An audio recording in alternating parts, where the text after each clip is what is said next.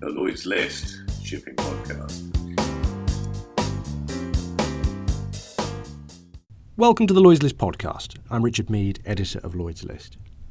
We're on day 2 of a special series of podcasts from around London Shipping Week. And today I want to talk about the megatrends that are colouring all of the conversations we're having this week.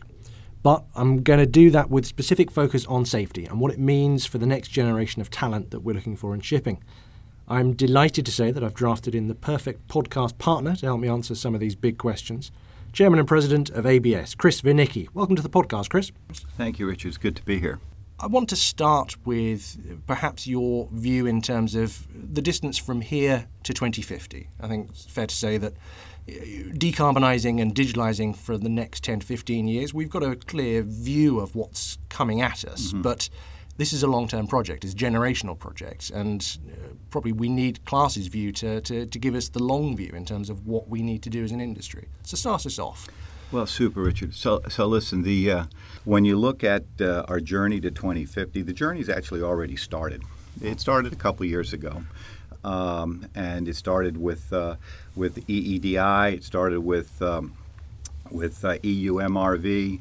Obviously, the focus right now is on 2020, but I will tell you that the regulations, that the focus on 2020 will actually, and that's where the industry should be rightly focused, will actually pale in the context of achieving the 2030 and 2050 targets of CO2 reduction and greenhouse gas emission. And if you look at this journey, you can kind of look at it in, I would think kind of three phases of this journey. There's kind of a short game, a mid game, and a long game. And the short game, which we're in right now, is obviously the focus on compliant fuels and, quite frankly, speed reduction or speed optimization. That's where the industry is focused. In the mid game, when you look at the calculus to get to 2030, you're going to see that in order to get to those 40% CO2 reduction targets, you're going to have to, in addition to that, look at probably things more, from a global fleet point of view, things like LNG as a fuel, ship optimization, which is enhanced voyage performance. Because what will happen is when you look at the math, if you assume, for example, that the fleet will grow about 3% per year going forward. Assume the fleet profile doesn't change, and you actually assume that the 2030 targets are met. What you'll find when you get to 2030 is that 45% of the fleet in 2030 will meet 2050, but 55% will not. So any new vessel coming in 2030 actually has to have zero emissions to make the whole thing work. So what all that says, if you look at it differently, is that we can get to 2030, but to get to 2030, and it's a very clear line of sight, but to get from 2030 to 2050, that's going to require the technology's not there. There's no clear fuel solution. It's going to take probably it's going to be a hybrid solution. Is going to require lots of different things. It's going to probably require looking at fuel types and fuel mixes that we talk about today that are not scalable, not producible. Looking at different things, you're going to have to look at that in combination with continued efficiencies in terms of managing the operations. And I think that I think the challenge for the industry is how to start working on those things now. You cannot leave this. I mean, this will be for the next generation of leaders, but for this generation of leaders to basically kind of put it in a box and let it wait. I mean, that's not the responsibility of leadership in general. So we have to start talking about it now rather than waiting, going forward. Talking is fine, and I think this week has only proved that there is at least a recognition of what you've just said. The difficult bit is yet to come, and there's a lot of people worried about this. There's a lot of people talking about this. I'm not seeing that matched with hard cash in terms of investment. I'm not seeing much evidence of tangible pathways beyond the immediate cycle of investment. Am I wrong? You've got a better view on this. I want your view in terms of, is the industry taking this seriously enough, and is this just being kicked down the road and left to the next generation? No, I think I think there is a real seriousness going forward. I think who's going to pay for this is a big issue. Okay, particularly given the current market conditions. That's correct. Is it going to be? Is it going to be kind of voluntary, or is it going to be driven by some sort of prescriptive requirement? I think this is a challenge, because this will cost money to develop and so forth. And it is. I think this is something that everyone is beginning to think about going forward.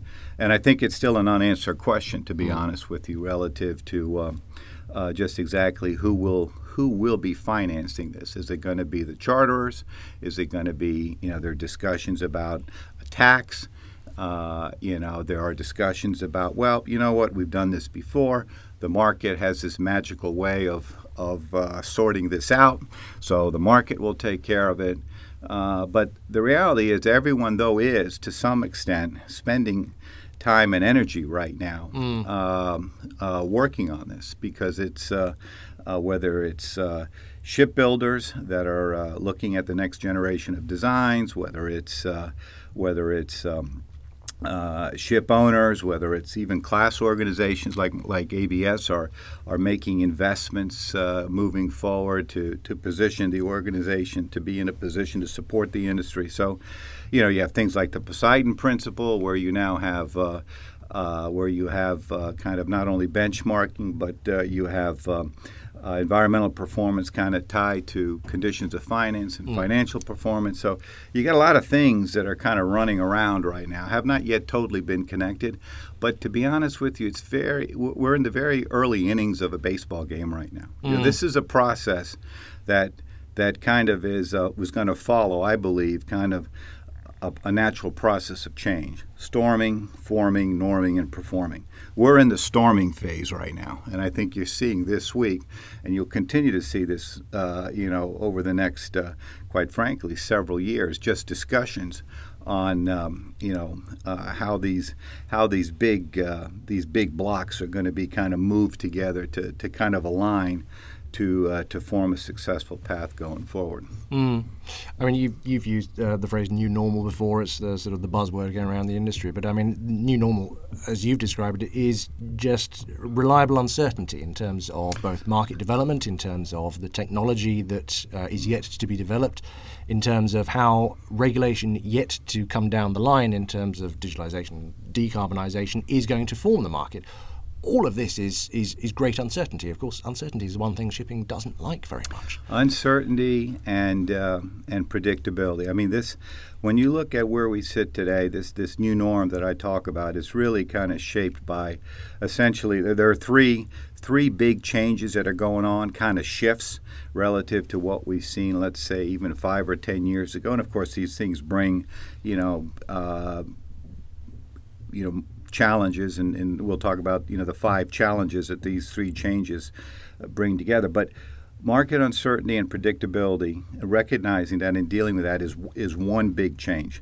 The other big change, and it kind of links to this journey to 2050, is just the recognition that these new regulations that are coming out are actually going to become global shipping cycle changers or shapers. So your normal supply and demand cycle is now going to be artificially altered by these regulations.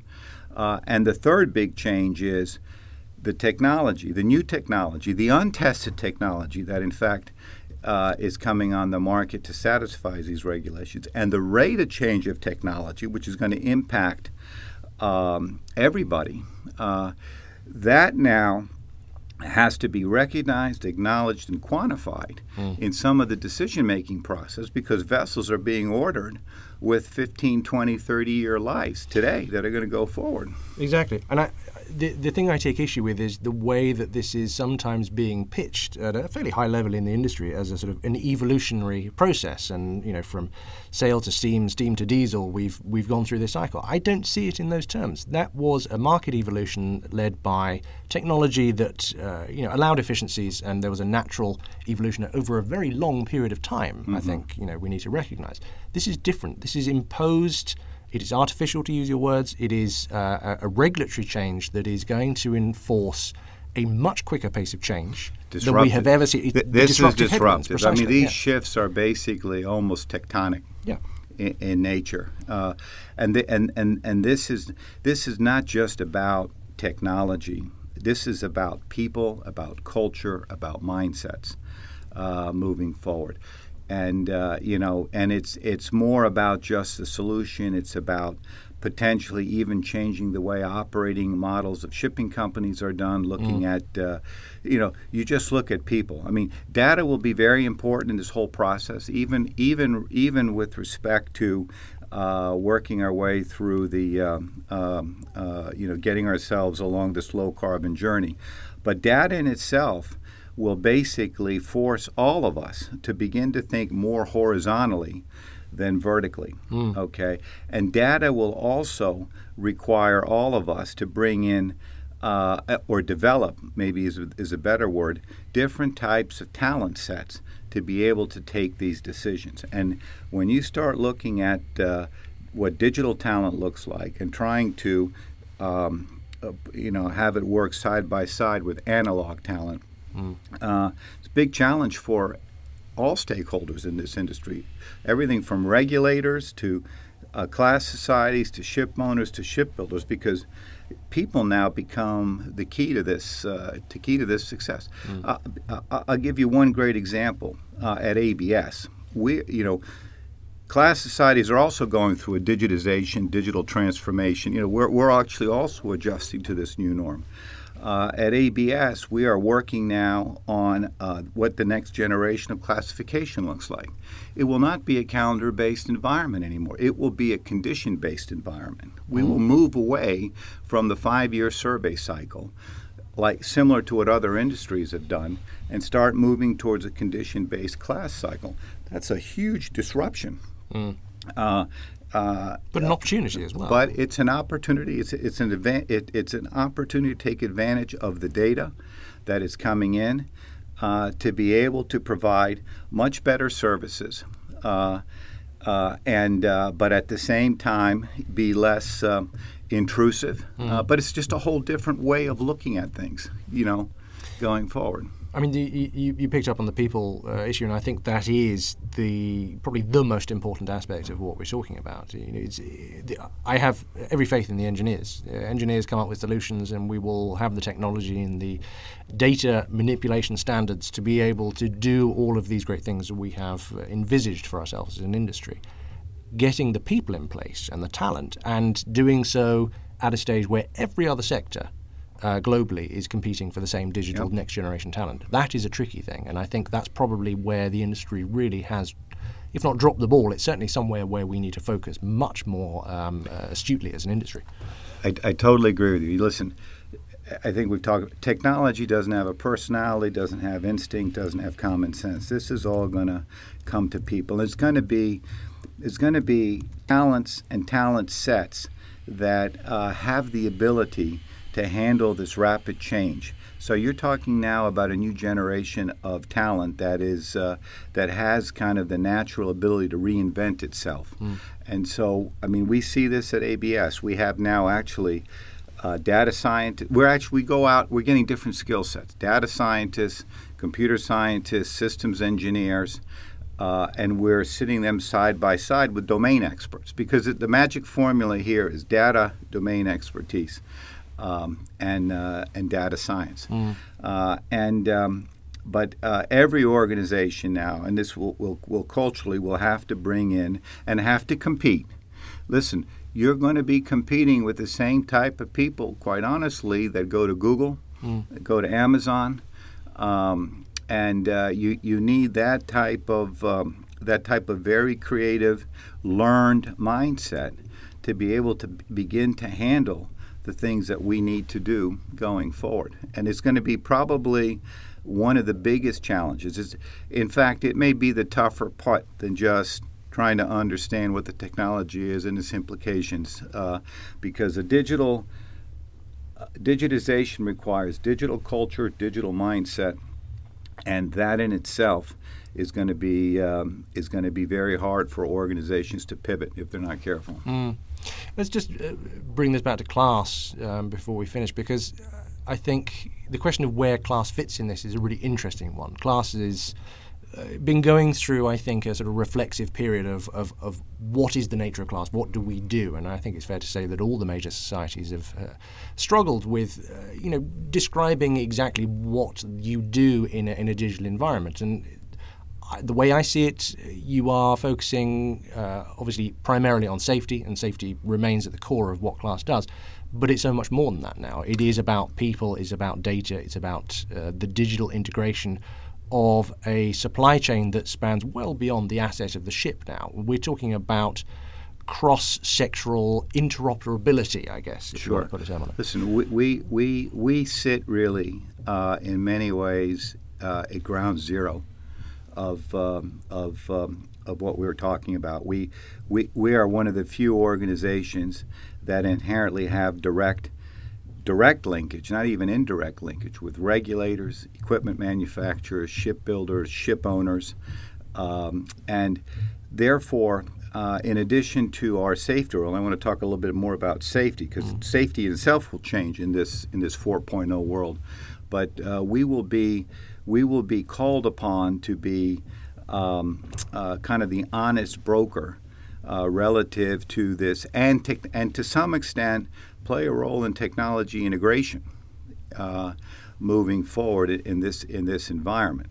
But the one thing, and it is very important, what class can never forget is kind of what it was built to do originally, and that is to follow its safety mission. And one of the challenges, we talked about the 3 changes. There's 5 challenges, and we're talking about some of them: digitization, automation, cybersecurity, performance optimization, the focus to low carbon shipping. But the 5th challenge is the safety challenge, which is making sure that in this process that we're going through, we capture any the impact of unintended consequences on safety. Because safety risk will be tested when you look at new ways to operate, more efficient ways to operate, different types of decision making, different types of alternate fuels, different types of technology. And so safety is going to be challenged, and someone needs to continue to make sure that from an industry point of view that safety conscience is in fact kept in front and center, because safety, quite frankly, has been the mantra of shipping. And so what am I talking about? What I'm talking about is essentially safety today for a class society, for example, is really focused on what we see. All right, the structure, the equipment, all the systems.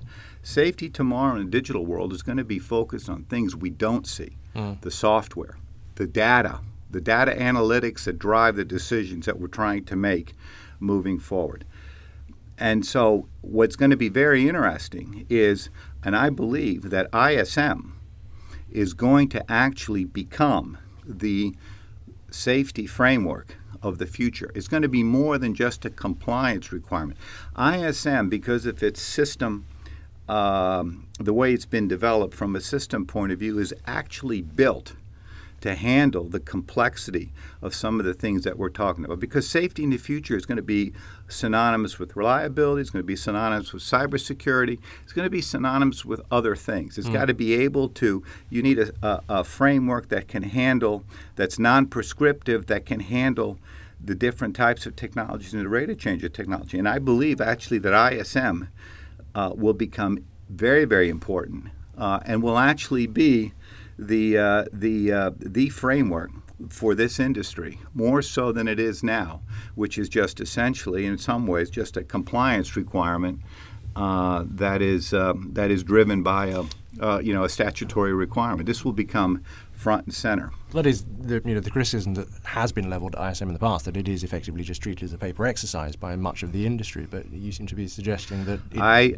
more I important. think that this is going to really kind of blow itself out. I think that the management tool going forward to really begin to, because this world now is moving into a systems world. This is systems thinking 101, systems integration. Just look at the complexity of what we have on the vessels right now. This is not going to be just a prescriptive requirement for a piece of equipment, whether this is going to be much more general. So this is where I think, and I don't think the industry has picked this up yet. I'm not hearing people talk about this, and I guess the question I would pitch to you is, are you worried? You've described a very complex series of disruptive headwinds on a macro basis.